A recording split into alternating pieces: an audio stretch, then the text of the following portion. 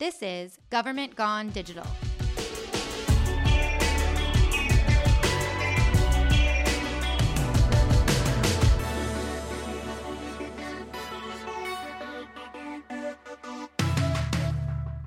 I'm Dana Birchman, Chief Digital Officer here in Gilbert, Arizona, and I'm here today with Derek Konofalski, our Data and Technology Analyst, and a very special guest, Eric Roche, Chief Data Officer for Kansas City, Missouri.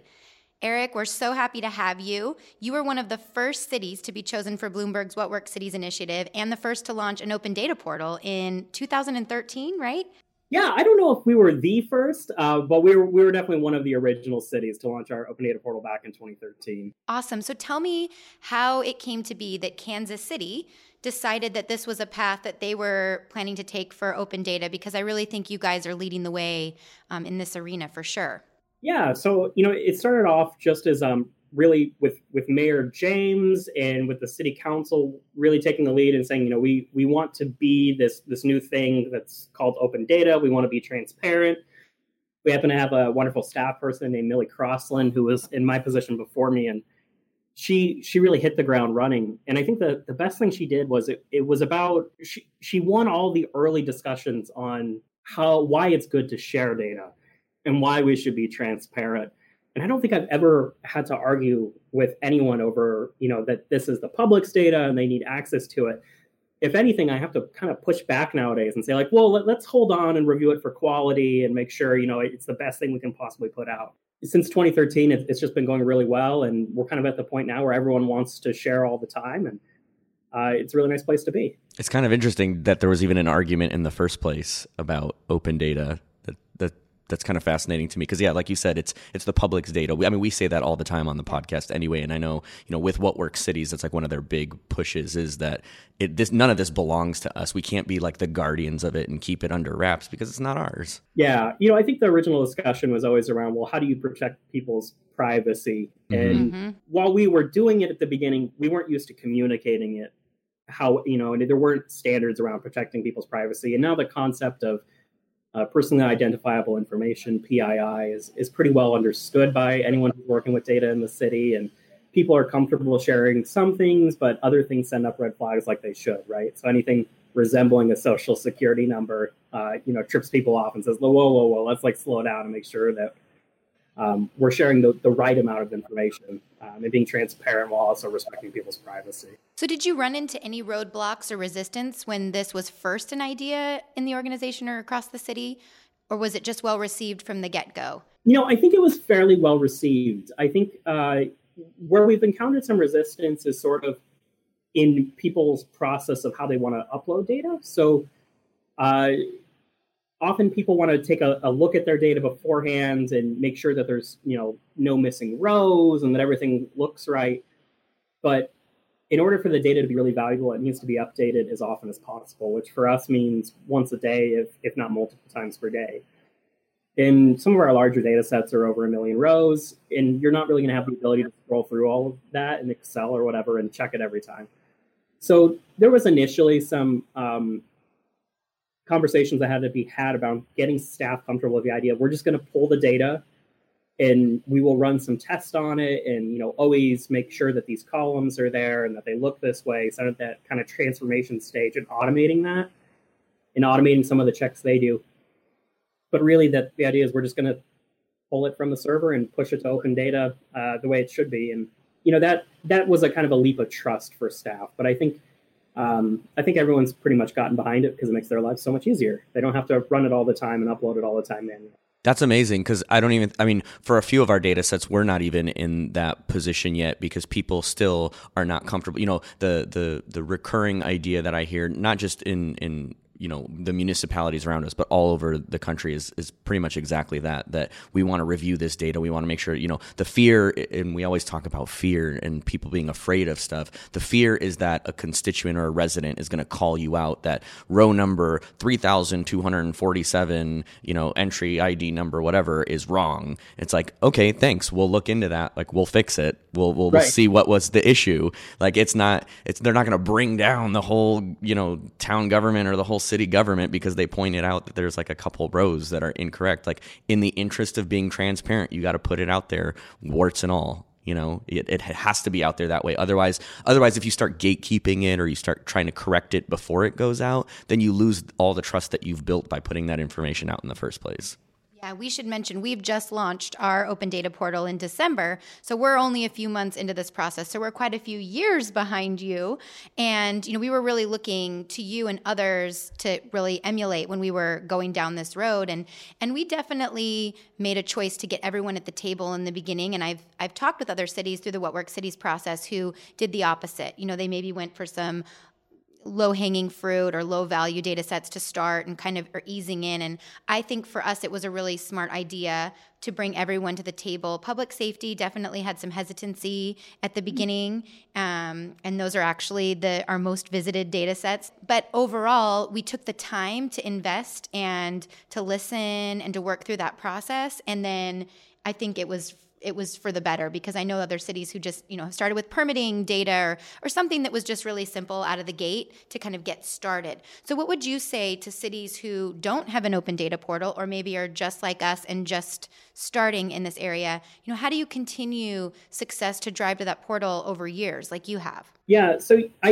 this is kind of a cop-out answer, so I apologize, but I think it can work both ways, and I've seen it work both ways. In our organization, we have about 4,500 employees in 19 departments. Our police department actually reports through the state instead of the city. I think we're the only city in the country like that, so it's kind of weird. So there's a lot of complications going on with getting everyone around the same table. And I inherited the program from the previous director, and we had already had quite a few wins with getting that low-hanging fruit. So I was able to show the examples of tons of people are accessing this information on a daily basis. The police data, our 311 call logs. This is all real information that's providing useful to residents, staff, business owners, etc. And because everyone was bought into transparency, it was fairly easy to do. We also tended to have people in each department that owned the data and I could kind of talk to about their servers, and they spoke the language a little bit. So I never was in the position where I needed to get a whole bunch of people on board initially. I believe that did happen kind of at the director level and explaining what the policy is and what we're doing. But I've found it's actually, for us, it's a little bit easier to do it on a department by department basis. Yeah. We've had this, sorry to interrupt. We've had this, I think the same situation is department by department has really been the way to go. Yeah, it's been really nice, and it helps me, right? My background, I have an MPA, so I'm not out of the CS world. So for me to understand the data, I really need to understand their operations. Mm-hmm. And so be able to go by department has been really fun, one, because I get to go on all sorts of tours and understand their work and get to know them. But it also allows us to prioritize whole taxonomies of data or categories of data around the most important issues to our community. So for the last year or two, I've been really focused on neighborhoods related data. So, releasing market value analyses, releasing code violations data, highlighting this data whenever we go out, doing as much analysis with it as we can. Whereas if we were taking kind of a more citywide approach, it would be kind of more of for us, making sure each department's uploading certain data sets and things like that. And it might take us a little longer to get that stood up than by just focusing all of our attention on one department.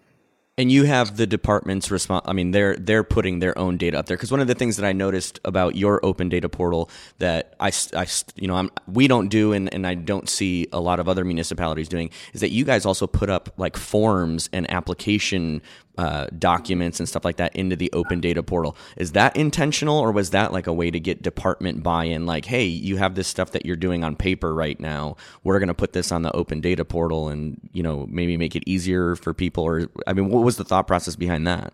Yeah, so unfortunately, I don't think we thought about it. Which happens sometimes. We ran some numbers and we found out that we have over 5,000 PDFs on the site. Yeah, and some of them are hilarious, right? So there's one out there that's called placeholder, and it's just a PDF that has in the middle printed on it we'll replace this later. It's been up there for years. That's amazing. Another one I found last week was, it just says storm grate on it, and you open it up and it's just a little tiny picture of a storm grate, and that's it. Perfect. Government transparency. So I think it was pivotal in getting people invested in the idea of like you can and should share this information, and like them as data owners and data stewards, and kind of that mentality of like you're responsible for what you share, and like you should be thinking about is it appropriate or not. But unfortunately, it's gotten to the point where it's pretty much impossible to manage our open data site. 5,000 PDFs sitting out there, not great. And I really think it happened because we didn't have another way for employees to organize them. We were going through website redesigns. We didn't have a good content management system. And so open data was the path of least resistance for people to be able to share information. So that's where they ended up. So we're actually in the process of putting them on a more of a content management system and integrating them into the website and trying to make open data a place really for data and maps and kind of a more focused audience.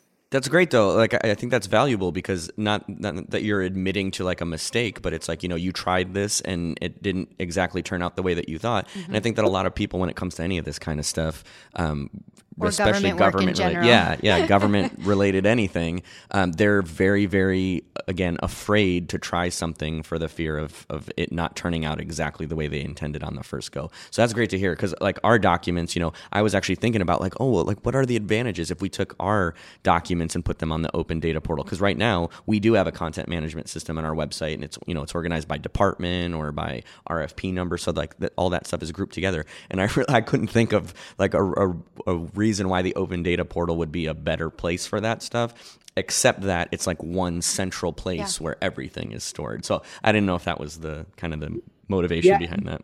I think the one thing I'm thinking about keeping up there are some of those like really historic documents or reports, you know, like LP Cookingham, kind of this famous city manager we had, some of his initial budget reports. What a name. About stomping out corruption and things like that. 40s, like some of those documents that for historical purposes would be a good place to put them. That could be kind of interesting, but I haven't thought about it too much yet. So tell me how you're using this data. So what realizations have you made? What problems, like you mentioned neighborhoods, but tell me a little bit more about some of the results that you've seen come as a result of, you know, you putting this information out there. Yeah, so probably the largest place that shows up is in our two programs that our office runs. We're in the city manager's office, so we run two programs called KC-STAT and Apartment-STAT. So KC-STAT is a monthly report out on the progress of the citywide business plan. We kind of rotate topics, so 1 month might be public safety, the next might be infrastructure and transportation, et cetera. And wherever we can, the information we get is coming from Open Data KC. And this allows us to spot any issues that will be in the data pretty quickly, since we kind of know what we should be seeing is in, general, dog fooding practice. And it's also really nice to be able to tell the public, like, hey, here's the average number of days it took to close potholes. And if you want to check our math, by the way, here's where we got all the raw data.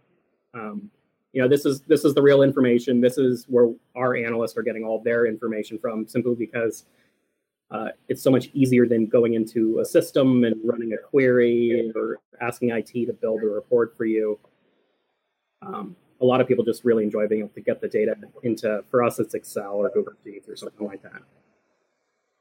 A lot of the information on how the city is performing comes from 311, code violations, public safety data, permitting, anything we're really trying to tell a story about, we can link to, okay, well, what data could inform that story and tell us how we're doing? And we've got pretty much data for everything at this point, I believe.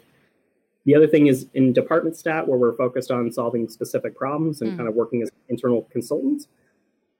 We'll pull in information that is probably not as used on the transparency side of things. So information about like all our parcels and property owners, and start linking them together.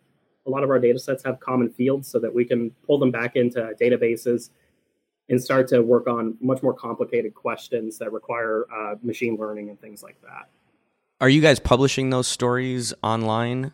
Like, is that something, because the kind of discussion that we always have around stories and government interpretation of data is that, residents might look at that data or look at your interpretation and skew or look at the data in a way differently and think that, oh, this is propaganda or it's whatever.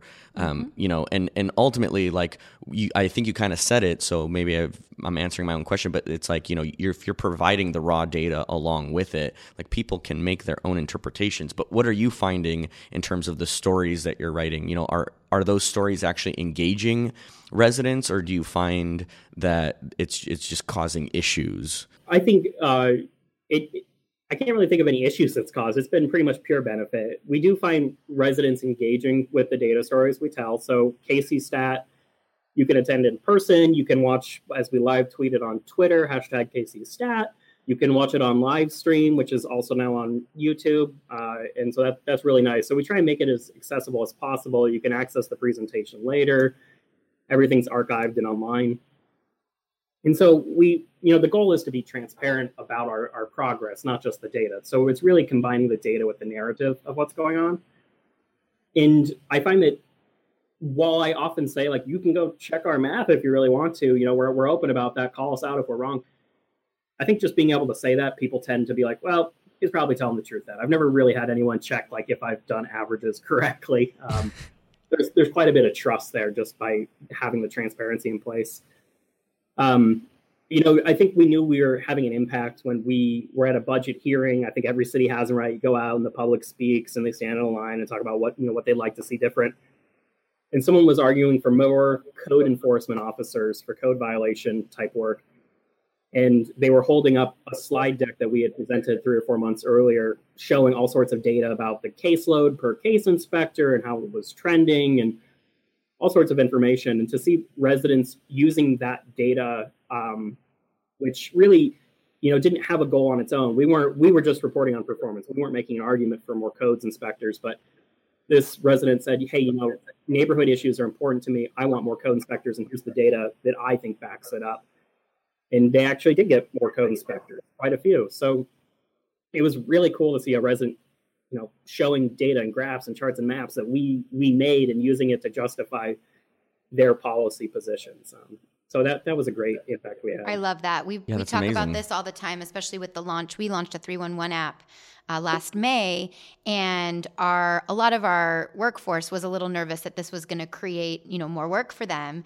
And instead, we asked them to think differently. Think instead that now, if those problems exist, they exist and they need to be fixed, right? Now you have the data to show, we have X number of streetlights that are out, every week, and we only have 3 people working whatever hours to be able to fix those streetlights, and we need more resources here.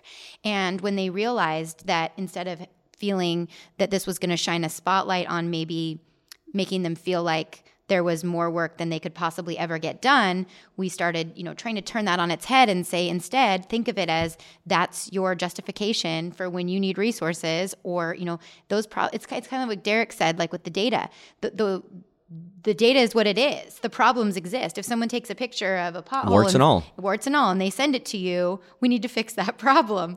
And so it's been an interesting journey for us in this organization, and it's actually working out really well. And people they love to be able to see the numbers, and I know we talk about this a lot, but it's very powerful when you're in government, especially, and resources are lean, when you can make a case for what you want. And like you said, even have a resident come and hold up the paper and show the numbers. I mean, it doesn't get much better than that, Yeah, and that's like I'm really glad to hear you say that you had residents that engage with the data that way, and that you guys kind of you release data along with your city plan or with your business plan, because that's kind of been our approach, is that we're looking at our data sets, and our prioritization is heavily weighted towards things that are timely for things that the city or the town is planning on doing.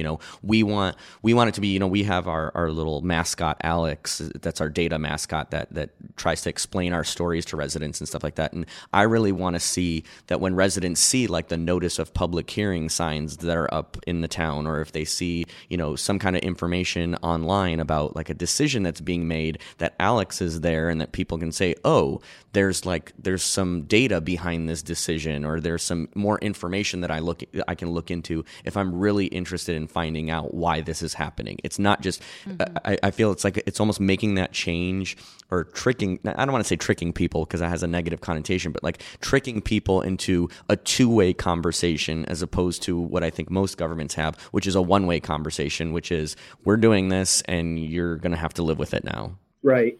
Yeah. We've seen all the same things, and our staff, I think, has really latched on to the way we handle data, which is like the data shows what's going on.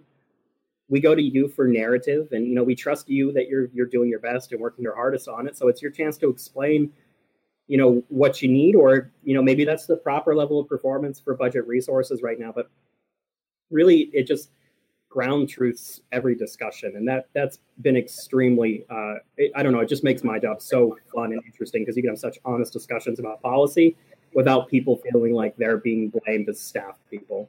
Yeah, and Derek mentioned Alex, our little avatar mascot that we use to walk our residents through that kind of outward-facing persona that will take you through the open data portal and make it relatable. And I know you had created a chat bot, too, to help people. So talk to me a little bit about that. And you partnered, I believe, with Code for America on the project, which I think is super cool. Yeah.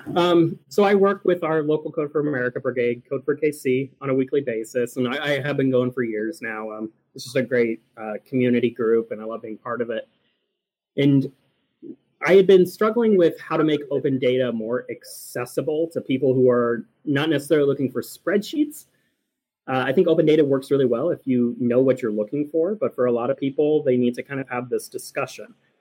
And I've had so many of these discussions with residents and with staff that I kind of could predict which questions were going to come up and which questions would follow those questions.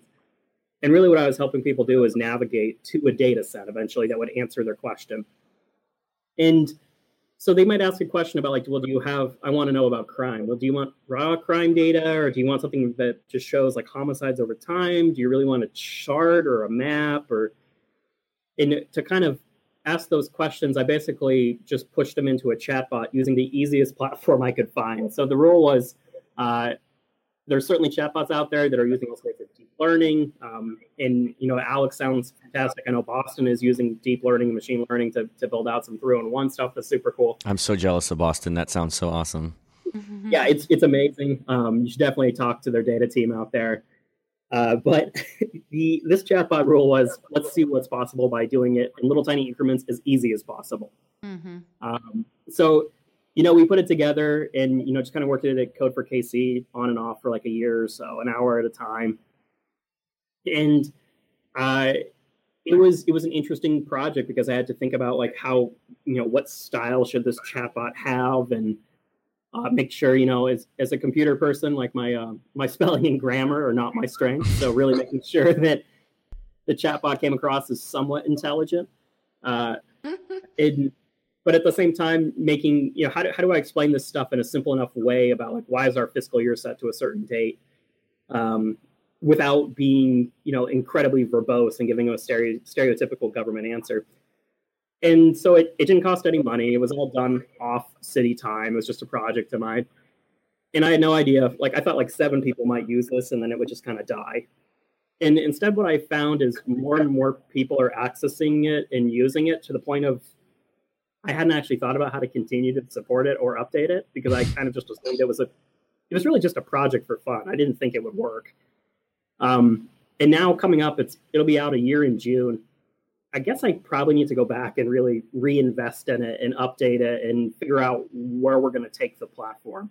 So the chatbot doesn't necessarily pull data from the data sets. It more so is directing people to get to the data that they're looking for, right? Yeah, it's a very simple chatbot. Like on a scale, like there's like intelligent bots out there that do really amazing things. This is not that. This is basically looking for keywords and then trying to match them through resources and kind of having them step through like, that sounds like what I want. Oh yeah, a map does sound better than a data set in this case. And that sort of, they're really digging through menus, essentially. It's just in an easier format, and it works on a platform that most people are familiar with, Facebook Messenger. And so I liked the accessibility aspect. I think it definitely calls into question that, like, a lot of people keep using this. So is this something cities should move forward with in general? Is it something we should keep doing? Or is it meeting their needs? Maybe it's a bunch of people using it, but they never ever come back to it because it didn't meet their needs. They just clicked on it because it sounded cool, in which case we'll take it in a different direction.